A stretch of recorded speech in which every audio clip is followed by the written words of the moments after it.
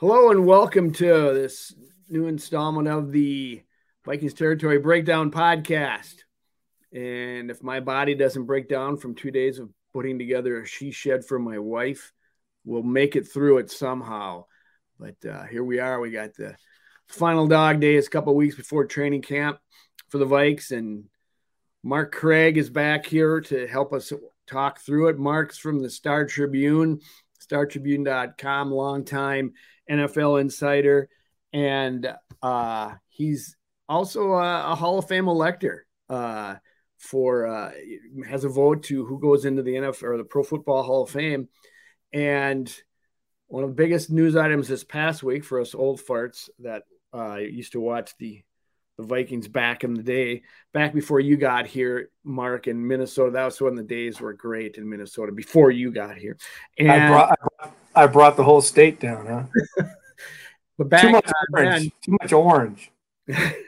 Jim Marshall made it to the he's a senior semifinalist, one of the final 25 to make it as a senior member.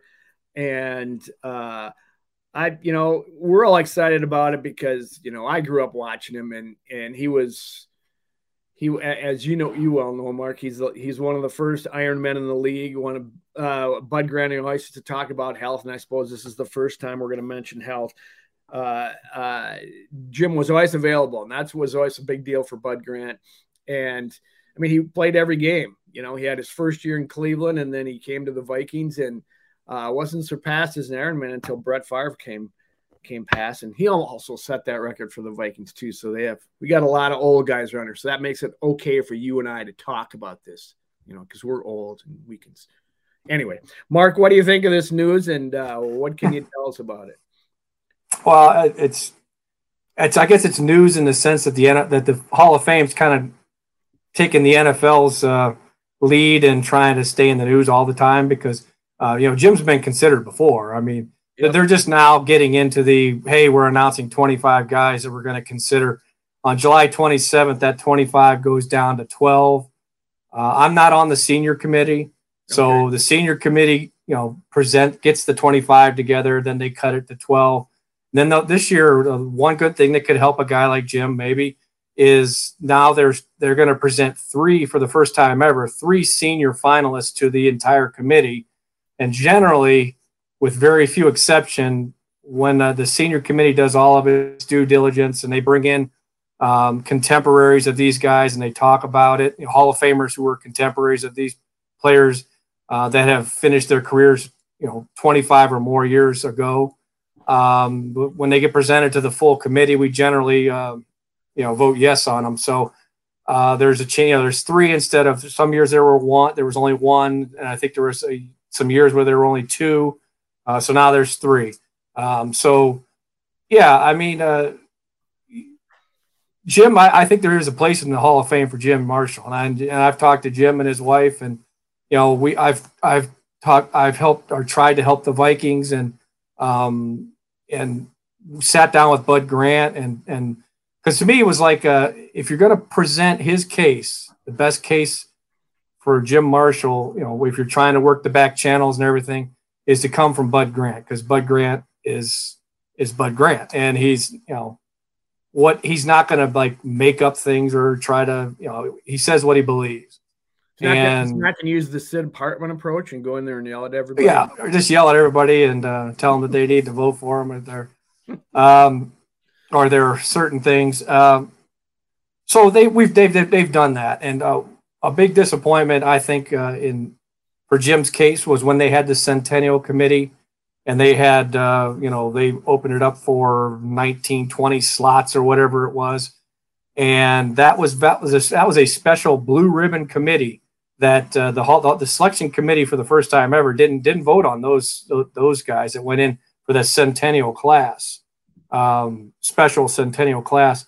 So you had this gigantic field of opportunities, and that blue ribbon committee was made up of guys. There were some of the selectors on the committee, some of the more senior ones. Believe it or not, Joe, I'm a young gun in the Hall of Fame selection committee. I believe it. I might be one of the younger guys, probably.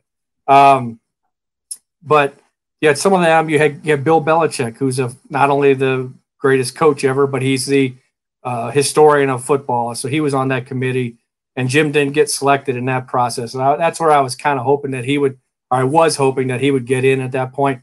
What hurts Jim is he never made an all-pro team. He was on a team. He played defense on a team that didn't win a championship. That's still a tough row to hoe for guys. Even now, when you're seeing more people get in, even going to 4 Super Bowls, does it mitigate some of that? Well, no. I mean, it's obviously hasn't helped him. The fact that the Vikings had some of their worst performances in the Super Bowl was it took a long time for even the Bud Grant to get in, or Fran Tarkenton, when he retired, he owned all the passing records. He got in on his 3rd year. Is that what it is? Numbers? Is numbers more important? I mean, obviously Super Bowl championships because people get to see you, but if you got the numbers, they can look at your numbers when they don't see you in the big game, and that helps you. Is that? Yeah, I can't speak for how they were doing it back in the day. I know for a long time it was an AFC NFC thing, and there was a lot of people dug in on both sides of probably a more contentious room than it is now. Because I've heard stories about what it was like. You hear it said a lot. There's certain guys he's in the Hall of Very Good. And you hear people say that about Jim. What I don't like about this whole process, that a guy kind of has to be dragged through it, and Jim Marshall's last year is 1979, and he's eligible for the first time in 1985. And now here we are, all these years later, it's still a thing. It doesn't. I don't like when people think you're either a Hall of Famer or you're garbage. Jim Marshall.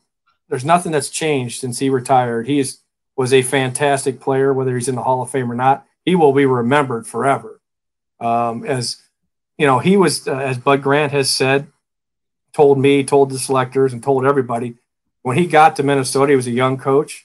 That if he didn't have buy-in from 2 players, he never would have become Bud Grant in the NFL sense. And one was Mick Tingelhoff, who finally got in the Hall of Fame a handful of years back. Unfortunately, when Mick was already in the grips of Alzheimer's at the time, really wasn't fully aware of what was going on. That's unfortunate.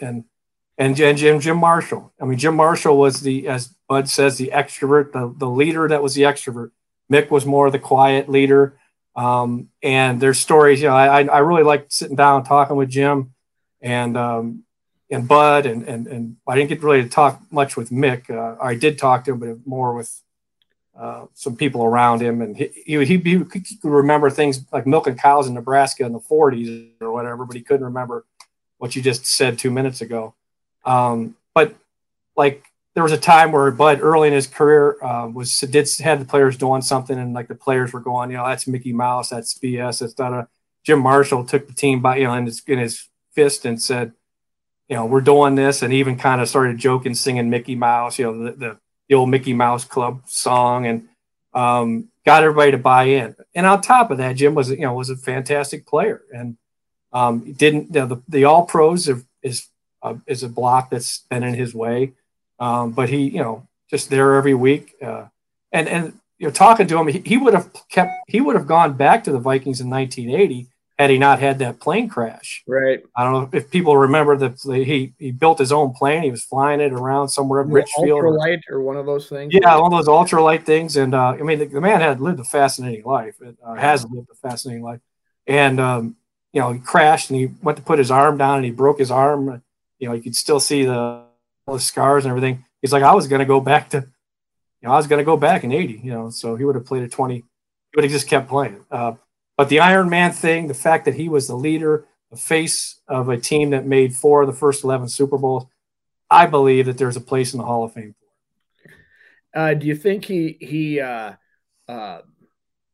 gets blamed for, not blamed, but he doesn't get the attention because he was on such a great defensive front, Purple People Eaters with Alan Page, Carl Eller, Gary Larson, and him.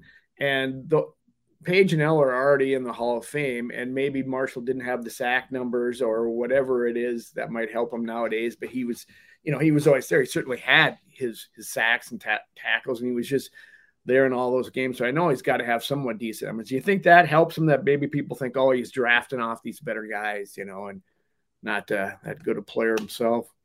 Well, I'm not sure what they're thinking, but I'll give you a good example. Because I was like, when people talk, if we had a nickel for every time someone said it's a travesty that fill in the blank isn't in the Hall of Fame, I mean, you hear it about so many players. Yeah. Not saying Jim doesn't deserve to be in, but a good example you mentioned. Okay, L.C. Greenwood. I'm sure you remember L.C. Greenwood, Steelers defensive end. That was a great player. He's not in the Hall of Fame. People could say the same thing that. Yeah. Look at the entire Steelers defense might be in the Hall of Fame. I mean, you got Mel Blount, and you got Lambert and Ham and Green. Joe Green, who might be the top 2 or 3 defensive players I've ever seen in my lifetime. You got all those guys around him, and L.C. Greenwood is in that group of like a Jim Marshall. L.C. Greenwood was first team All-Pro twice. Jim never made first team All-Pro. So you would have people in Pittsburgh saying, why isn't an L.C. Greenwood in?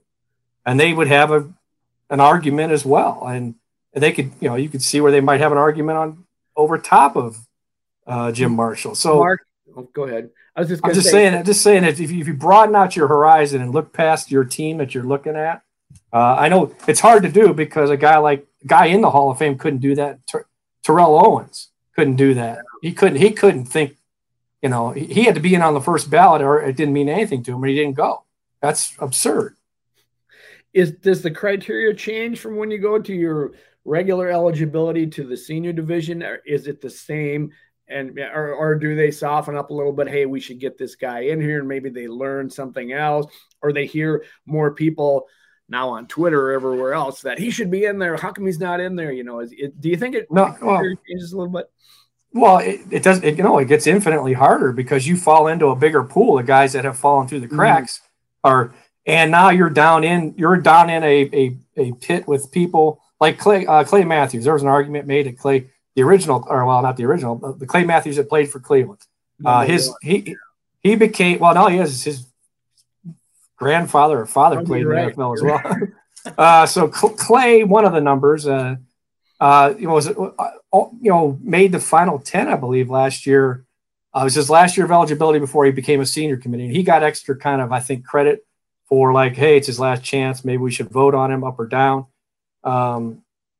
So he kind of made it to that stage, but now he's down with the seniors. So this gigantic pool of players, and typically it's only been 1 or 2 that get presented to the committee a year. Well, now it's 3, but still, if you look at the names that's on there, Jim Marshall and people like him are fighting to get 3 spots, that are it's tough. It's tough once you get to the senior committee.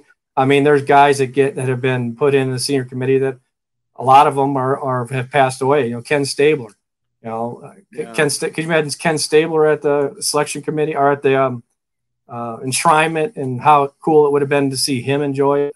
Instead, it's his family. So it's like it's Bob Hayes, guys that have passed away, guys played 30, 40, 50 years ago. You just hate that they don't get to enjoy it. If they're going to go in, you hate to see them go in after they've passed away. Yeah, and you mentioned that a lot of other. It's a bigger pool. There's a lot of people, and there's in fact one on the Vikings that that a lot of folks around here would love to see in, and Chuck Foreman, Bob Sansevier, formerly of the Pioneer Press and the Star Tribune, and covered the Vikings for many years, is beating that drum. And he tweeted this the other day. He says, "Hey, Pro Football Hall of Fame voters, it's great that Jim Marshall made the senior cut to 25. But when you recognize the gross oversight of not voting in Chuck Foreman, a fullback who had more career receptions than Hall of Famer wideout Lynn Swann, and played one last season." So, you look at those numbers, and I could, you look when Chuck Foreman was part of an offense that really revolutionized the game. It was the precursor to Walsh's, what the heck they call that offense? West Coast offense. Maybe they were referring to the West Coast of Minnesota. I'm not sure, but Chuck, there is an argument to be made for him at least getting some attention someday. And I suspect you won't see that happen until they do get someone like Marshall in ahead of him, because I don't know. What are you I mean, this is not your role. You're not on the senior committee. You just get to vote on the final, as I understand that. Is that correct? Is that how you right. do it? Right. So, yeah, right.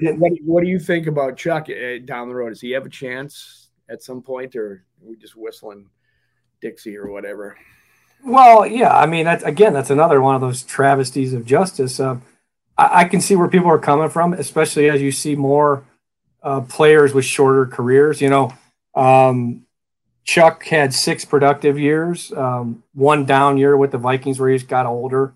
And then he went to New England and played when he was 30 and had nothing. He had like 23 carries. So a shorter career. But as you see guys get in with shorter careers, you're seeing that. You're seeing more of like, hey, what about this guy? What about Chuck? What about people say, what about Matt Blair? What about, fill in the blank? But, I would say Jim is the big one, and probably then it's Chuck. And then I've heard Matt Blair, also, I'm drawing a blank on the name, but the cornerback. Bobby Bryant or but anyways, there's Joey people. Joey Browner was and I actually put his name back in the hopper a few times because you can, if they fall out without not so many votes and stuff like that, selectors can put them back in, which is not a big deal, but I'd like to see them at least be put back into the process. Yeah. So for me, it's you just look at it, the fact that it's tough. It's tough for all these guys. But like a Chuck Foreman, yeah. If Chuck, Chuck was a one-time All-Pro, so he's got one more All-Pro than Jim. 5 Pro Bowls. Jim had 2 Pro Bowls. Mm-hmm. Chuck in 1975 was like 4th in the MVP voting. He had a 1,000-yard season, and he led the league in receptions with 73. Wow. So, in a perfect world, if you could go back and rewrite history, they win those Super Bowls. Chuck Foreman's in the Hall of Fame. He'd be in the Hall of Fame because it would be that offense was a precursor to the West Coast offense. And they did a lot of that. Bernsey did a lot of that stuff a decade earlier. They just didn't win and make it become the North Coast or whatever the mosquito offense or whatever it could have been called. But the thing with Lynn Swann, Lynn Swann obviously, you win force. You play on the team of the decade, and you're catch. I mean, he didn't. His numbers are ridiculously low in today's world, but that's where the eyeball test comes in. Lynn Swann was one of the greatest receivers at a time when the NFL was most of his career, where the NFL was didn't favor the offenses, but he helped change that. I mean, the way their defense changed the NFL in 1978 whenever they opened up the passing game. So his numbers aren't small compared to what you see now, but the guy, averages 16 yards a catch, 51 touchdowns. Again, it's not those aren't lights out numbers, but you got to look at the fact they won 4 Super Bowls, and he was who he was. And the point is, it's not that Lynn doesn't deserve to be in there; it's that Chuck does, and I'm sure you know that. You must hear people like me asking these questions all the time and say, "Hey, what about this guy? What about that guy?" One last question on this, not to bust on you too much, but what's the mentality? Is it you guys as selectors want to make sure that everybody that should be is in there, or do you think of it as a exclusive club that only the best of the best? Or it is. I mean, it should be the best of the best. I don't. That's what the attempt is to do. I think is to have it be the best of the best. You don't. You're seeing Hall of Famers now. I did a radio interview with someone in Jacksonville, and Bruce Smith had just popped off about Tony Boselli getting in and saying that it was basically a travesty that he got in. He got in on the basis of like a playoff game that they had against the Bills where he dominated Bruce Smith. So, and Deion Sanders in the past, there was a year where he came out and said, "Oh, they're letting everybody in." Right. So you're seeing Hall of Famers say this now.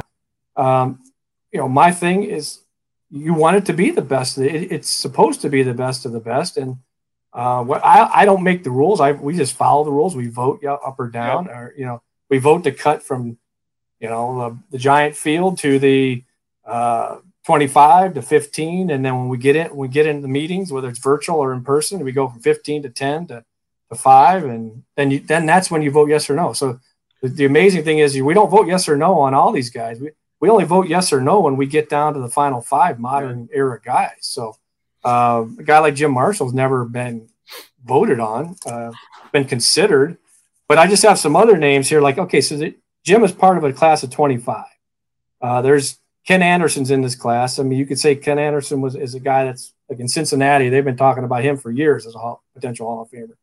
But I'll just go by only 2 lost Super Bowls though. Yeah, so maybe that's better, right? Roger Craig is a guy. If you want to talk about Chuck Foreman, I would support Chuck Foreman's case if that came up, for sure. But you could look at Roger Craig. Granted, he came in, he won the Super Bowls on a similar type offense. Obviously, he had played with a team of the decades.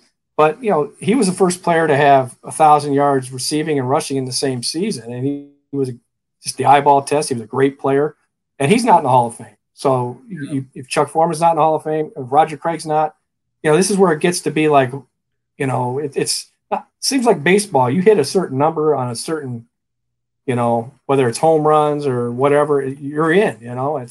Football is not like that. And here's a guy, Laverne Dilwig. Did you watch him in growing up in the 1926 to 34? Did you watch him? I did. He's he was first team All-Pro 5 times with your Green Bay Packers. Even Chris Hinton, who I wouldn't think of as a Hall of Famer, he's an offensive lineman. He was 2-time first team All-Pro. Chuck Howley, MVP of Super Bowl 6. You probably do remember watching that one. Oh, yeah. Well, but that's I remember Super Bowl 7. He was a Super Bowl MVP, 5-time first team All-Pro. He's not in the Hall of Fame. Yeah. Mike Ken is a guy that played tackle for the Falcons, 2-time first team All-Pro.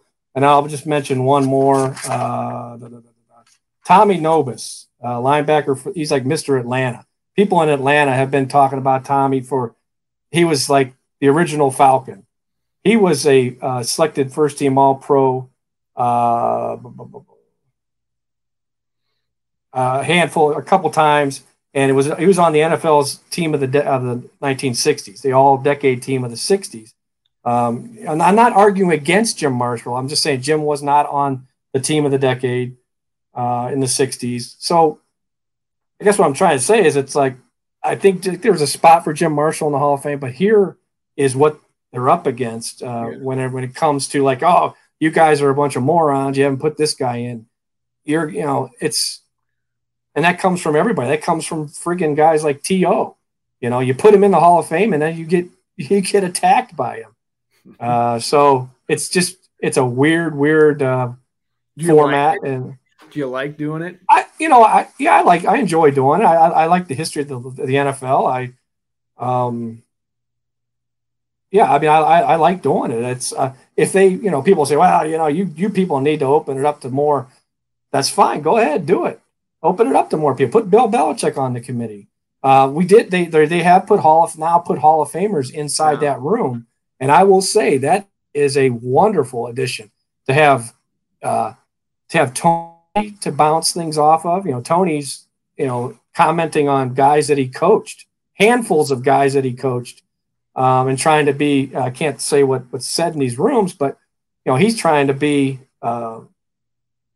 objective about it on guys that are his players, his friends. You have these other guys. Dan Fouts is in there. James Lofton is in there. Those guys are invaluable to have. Bill Polian is in there. Bill and Tony are invaluable to have in that room to talk through things, because when they talk, There's so much more weight to their voice. And so, yeah, if you can find guys, if you can find actual Hall of Famers that are serious enough about it, follow the game enough like they do still, who will take the time to do it. Because there's been other guys that have been asked to do it and said no. I could give you some names, but I can't. But they know, and they don't want to do it because they don't want to piss anyone off. Or you get the guy, or you get the guys who's sitting on NFL Network, and whenever they who's cut, they're like, oh, those idiots, they should have put that guy, and they should put them all in, So I'll play by whatever rules they want to play by, and do it as long as I'm doing it because it's fun. I enjoy it. Well, the good thing we got going for us and Jim Marshall is that played his first year in Cleveland, and Mark's from Cleveland, so you're gonna do your best, just like you got Chris Carter and that old Ohio State guy. So, well, he had one good year, 19 okay years, one good year in Cleveland. Paul Brown, I'm sure what Paul Brown got was amazing. So, yeah. Anyway, we'll let Mark take off his Hall of Fame selector hat, and we'll take a quick break here and come back. But that's great information, Mark. Sure appreciate it. Everybody else, come on back. We got some more Vikings to talk about at Vikings Territory Breakdown. All right, welcome back to Vikings Territory Breakdown podcast with Mark Craig from the Star Tribune and myself, Joe Oberle from, Mars. Where are you from? Mars? Yeah, that's a good question. I just wonder, this is the time to do some random purple questions with Mark Craig, and just fire out some stuff about the current Vikings. We got done talking about the older Vikings, but the new ones are infinitely more interesting, maybe because they're the here and the now. So, Mark, I just got a few questions I want to ask you, and give me quick hitters. Do you think that Kene, what the heck's his last name? Nwangu? Nwangu. That's my Sid Hartman pronunciation of the week. Do you think he steps up and maybe gets more playing time from Alexander Mattison, or does he remain the third RB and an exciting return man? I mean, is something going to happen with it? Well, are we going to see a little bit more of him, because he had flashes and he excites the team, and so then as soon as a fan sees that, you want to see more of him, but it's probably more involved. What do you think about that little camp competition? So when fans want to see more of him, do they want to see less of Dalvin Cook? Is that there's only one football? No, I don't think he'll pass Madison. But I do think that we are going to see more of him, than we saw last year. I just think that it'll be more of a 3-back thing to keep Dalvin fresh. Dalvin's getting another year older. Got however many carries last year. Madison is still a fantastic backup. And this guy is incredible. And the fastest guy of the three is Kene. So I think you'll see more, but you're not going to see him become a number 2. Okay. There it is, folks. So we can just put that aside and not have to worry about it. Mark Craig says. Don't ask O'Connell any of this stuff. Just, come to me, Joe. We've only mentioned health once. So I'll just let me ask it this way first. No, I'm going to go this way. You're going to use your second time out, right? You're going to use your next. You only get 3 health. I know, this is number 2, so I better be careful.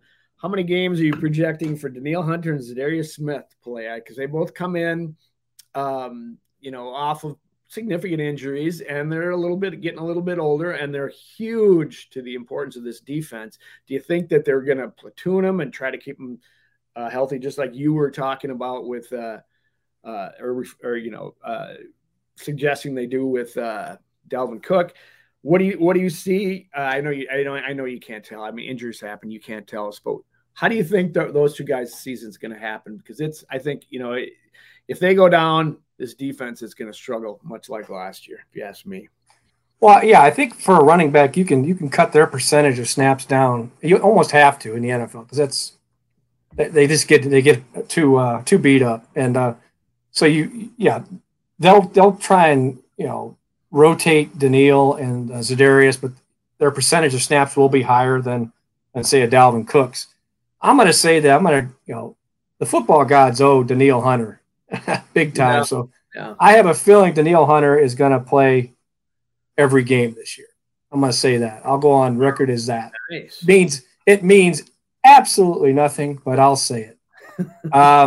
Za'Darius is a little bit older. I think he'll have some dings and stuff. I'm going to put him at 13 games for some reason. Okay, well, we that's pretty good considering how important those guys are. Exactly, and in our the Vikings' history in the past with bringing over former Packers has been pretty good. From Darren Sharper, Brett Favre, Ryan Longwell, all performed really well. Even Greg, what was the receiver's name that came over? Jennings. Greg Jennings. He played pretty good, but they have all had some left in the tank. So if we can get that kind of performance out of Za'Darius Smith, boy, that will make for a fun season. And we should know, cross our fingers, that Za'Darius makes that opening game tilt against the Green Bay Packers. It might see him run wild on that game. So what do you think? What do you think of him? Well, I guess you've already said what you think. He's going to get 13 games, but that's what I'd like to see out of him. Get a lot of production and just stick it to the Green Bay Packers, or even if who are probably crying for that guy you said in the last segment that should be in the Hall of Fame. What was his name from 1927? Oh yeah, come on, Laverne Dilwig. Yeah, that's a. I had a Packers in the Hall of Fame. Did you have a poster of him in your bedroom whenever you were growing up? I've been looking for one. I should be able to find one online. Okay, well, let's go on the other side of the ball. And if I'm going to use my third one, this will be my third and final time. Wow. Unless I challenge it or something, and maybe no, that's a different thing. How about Cook and Justin Jefferson? If one of those guys goes down, is that offensive juggernaut, which should be improved this year for everything we've mentioned in these past podcasts, because happy quarterback, a little bit better line, still got all these weapons. Irv Smith comes back, blah blah blah blah blah, and a new happy-go-lucky coaching staff. So if one of those guys gets hurt, how do we are they deep enough on offense that they can survive this? Wow. I mean, there's deep, and then there's losing two of your star players. I mean, you're talking about if they both are out. I mean, if they're both out. Either one, Mark. Well, yeah. I mean, Dalvin, as deep as they are at running back, that's their deepest position. As deep as they are and as qualified as Madison and Kane are, they're still not Dalvin Cook. So it's a huge blow. But I think they weather that. They could boy, that's a hard one. Trying to decide which one they would miss more. If they lost Jefferson, that impacts Thielen. Thielen gets shut down, and they don't have a. KJ is a good number 3, but he's not. I wouldn't want him as my number 2 guy. You have Irv Smith coming back. It would be tough, but I think because I put this offense on Dalvin. It kind of starts with Dalvin, even though they got rid of the guy that thought that way. He's down in Kentucky brewing, stewing and brewing. Yeah. But I still think that everything's going to feed off of what they do with Dalvin. So I would not want to lose Dalvin. Nor would I want to lose Jefferson. Let's put it this way, Joe. I'm going to sum it up. They'll be screwed if they lose them both. All right. Yes. I guess that's what I'm thinking too. You got to keep them healthy. I mean, it's interesting, you don't think about it. You think, the top guy goes down and it's next man up. Well, you're not going from number 1 to number 2. You're number 3 or number 4 is coming into the mix, and everybody moves up a slot, and now that's easier in running backs where they are a little bit deeper. But I think once you start reaching down into the receivers, it drops off a little bit. KJ Osborne's good, but I don't think he's a number 2 as good as Adam Thielen is.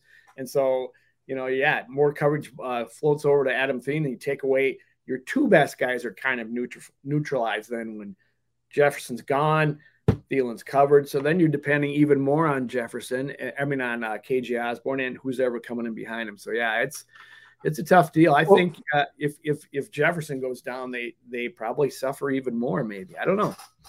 Well, let's put it this way. KJ's number 3 on the team.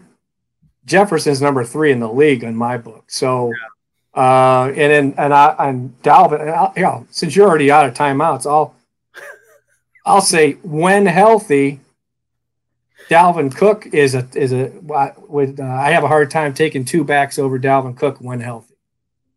Wow, Mark is bullish on this offense. I love it. At least the first line of the offense, and so am I. All right, Mark, here's another one for you, which the offense depends upon.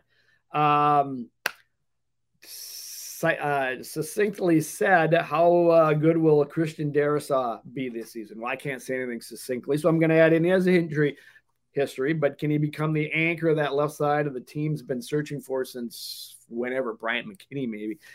Is he that kind of player, Christian Darrisaw, that he can just be that solid go-to anchor they have on the left side, and they can, it would sit next to Cleveland, is going to be protected. His blind side is going to be in good shape. And what do you think? What are we going to get out of Darrisaw this year? Well, I think if you want to roll the tape, I think I'm on record a couple of weeks back as saying I think he'll play all 17 games. So this is way too much positivity, right, Joe? Wow, no kidding. We're not going to have one injury. Why are we even talking about health? Yeah, I think that, the only injury, O'Connell's probably going to get a paper cut that's going to be real deep on week 1, and he'll probably be nursing it well into midseason. Other than that, we're okay. No, I think Darrisaw, the only question about him was, can he stay healthy? So that's 2, Yep. Can he stay healthy? Because I think the game's not too big for him. You saw it. I know it was the Lions, but he was thrown in the first game that last year in week 4 or whatever it was. You just saw a calm guy that is very well. Fundamentals are very established in him, and he doesn't reach. He doesn't get off balance. He's got the perfect, he's not top heavy, which was a problem with Rashad. Was good player, gave you everything, overachiever, but he'd be kind of a top heavy leaning type guy. So they need him. They need him to be there every week, and I think one of the most unsung, underrated players is Cleveland. And I think that it can be proven that Cleveland's underrated. It might be the most underrated because he's an offensive lineman that we never talk about. We didn't talk about him at all last year. Mark, his name is Cleveland. He's not. I know. That's why I like him. So there's got to be, if you're named Cleveland, you're just, there's got to be something good about you.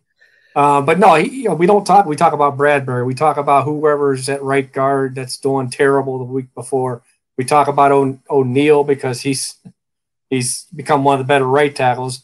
We talk about Darrisaw because of, he's young and will he grow into this draft pick select. But then Cleveland, it's kind of like, he's just doing his job, which is what you want all your offensive linemen to do. Yeah, it's I would love to see him be that player, and just all of a sudden you don't have to worry about the left tackle position, which we have fretted about in Minnesota for, God, it's going past a decade now, and so it would really be. I'd say Riley Reef had some good years here. I mean, but not in the, not in that you never worried about him. But right. he was good for a few years before he left and got the heck out of here. Well, one more then. I got one more question for you, and it's not health related, but it's kind of health related. So I can't really say this. You're going to have to talk about the health thing, but it's Irv Smith, who's coming off ACL, and I've said before, there was such promise with him going into last year, and Conklin got his all his receptions last year and got a nice contract out of it. So I was very hopeful about him, but he's coming off an ACL. I don't know how bad his injury was, but they're all bad if you're out for the season with an ACL. So do you think it's going to take him a little bit to get back, or has he become like Adrian Peterson, who comes off a torn ACL and, almost sets a record in the league? Well, he had a good year. AP had a good year after that. But Adrian had 2,097 yards a year after. And Adrian got hurt on Christmas Day or Christmas Eve. So you're talking about, Irv got hurt in a preseason game. So he had, 3-4 months more of recovery. Obviously running back in an ACL. What Adrian did is could be one of the more amazing things that's ever been done in the NFL, Right. considering where he was and what he did. It just, that should be put up there in one of those, we could make a case that's one of their top 10, top 5, whatever greatest accomplishments, both modern medicine and an athlete and putting it together. I mean, that happened back in the day. Comeback of the year, didn't he, Mark? Didn't he? What's that? He must have got comeback player of the year that year, didn't he? Well, he got an award that was a little bit bigger. It was MVP. MVP, yeah, that's right. He didn't get both. That's right. I don't know. He should have. I can't remember if he did or not. I don't think he did. He got the MVP instead. So, and he was the last non-quarterback to get it. He might be. There might be we may not see another non-quarterback get it in this league. Right. But no, what I'd say about Irv is, Irv's going to see single coverage. If everyone, this is 2 or 3, everyone stays healthy, Joe. Thielen's going to get attention. Jefferson's going to get attention. Dalvin Cook's going to get attention, and then Irv Smith is going to be. They're not going to double Irv Smith, and if Irv Smith, returns to the speed that he had before, he's that. The seams that are going to open up as people are looking more to Jefferson and probably doubling Jefferson, hoping they can put someone good enough on Thielen, and then there's going to be pockets that Irv Smith's going to pop open. And the good thing about Kirk, if he's given time, Kirk's going to be able to find the open receiver and get the ball there if he has time. Now, if he doesn't have time, all that other stuff doesn't matter. So, because Kirk's not going to be the guy that's going to scramble around and buy time. It's not that player. Negative comment from Mark. Okay, well, we're gonna take a quick break now because we're both out of timeouts, and so unless we go into overtime and get awarded another one, so we'll go into another segment. Maybe we'll be awarded one more mention of staying healthy. So let's just end it in a tie. No overtime, just a tie. Come on back and see what exciting happenings with that at Vikings Territory Breakdown. All right, folks, welcome back to Vikings Territory Breakdown podcast with Mark Craig from Star Tribune. Mark, we're getting down to the wire here. Like I probably said earlier, a couple weeks here before training camp starts, week and a half maybe. It's upon us, and you and I are trading emails back and forth, and I said you mentioned I guess before that, I think the biggest question is this new staff going to be ready? They got a new general manager, a new head coach. This is going to be their first training camp in those positions together. And you were saying how there's some free agents out there that some have been linked to the Vikings, and maybe they could help them. I don't know what they have for salary cap, but what can you tell me about what you've seen out there in that regard? Well, I know they've talked about Sue and Ndamukong Suh. I mean, the guy's 35 years old, but he's still a force. And that defensive line, I'm not sold that they got the new 3-man line. They got Harrison Phillips. Drawing a blank on it. Phillips from Buffalo, who I think is going to be a real good player. Dalvin Tomlinson, I'm not sold on him as being as good as he was when he was billed when he came in, but he's a solid second guy. Then Armon Watts is your third guy. I don't look at Armon as a starter, but I look at him as a good quality depth guy. So I would not be surprised if they're looking at, do they have enough on that defensive line? Do they have enough talent on that defensive line, enough experience on that defensive line to get by? So I can understand Sue. He's been there were some rumors that maybe he wasn't going to Cleveland, but there's still a possibility that the Vikings and the Raiders were thinking about him. I think he'll play somewhere. He's one of those guys that probably has a little bit of gas left in the tank. So he's a guy to keep an eye on. I was looking at some websites where ranking the free agents still available. He's like number 72 out of 100 for what it's worth. So I think that's probably more because of age. But we've talked about the center position. J.C. Treader, I feel like he's going to play somewhere this year. I don't know He's a union guy. He was the union, the head of the union when he was in Cleveland. I don't know if that had to do with the fact that he's not on a team, or if there's some health problems or anything like that. But I think my bold prediction last week was like, you'd ask if there's what big name wouldn't make it, and I said that I would not be surprised if Garrett Bradbury, they get in a few weeks on Garrett Bradbury and they say, we need something else. Now it would be awful late in the game to be saying that, but stranger things happen. This guy's out there. They do have $11 million under the cap. It ranks 20th in the league right now. Typically this time of year, you're not looking at where teams are under the cap, but I know they need so much to get through the season for injuries and stuff like that. So I would imagine if a guy's still out there, it's a possibility that that they would take obviously less to play. So he's a guy, and in addition to Sue, number 8 on this list that I'm looking at is Sheldon Richardson. I think Sheldon Richardson would be a guy to bring back. I think he could, he showed last year the versatility to play defensive end and hold his own in a 4-3. I think he could have the ability to play one of those tackle positions. Why isn't he on a team, Mark? It's a good question. I mean, there's guys. Odell Beckham Jr. is available if you want him.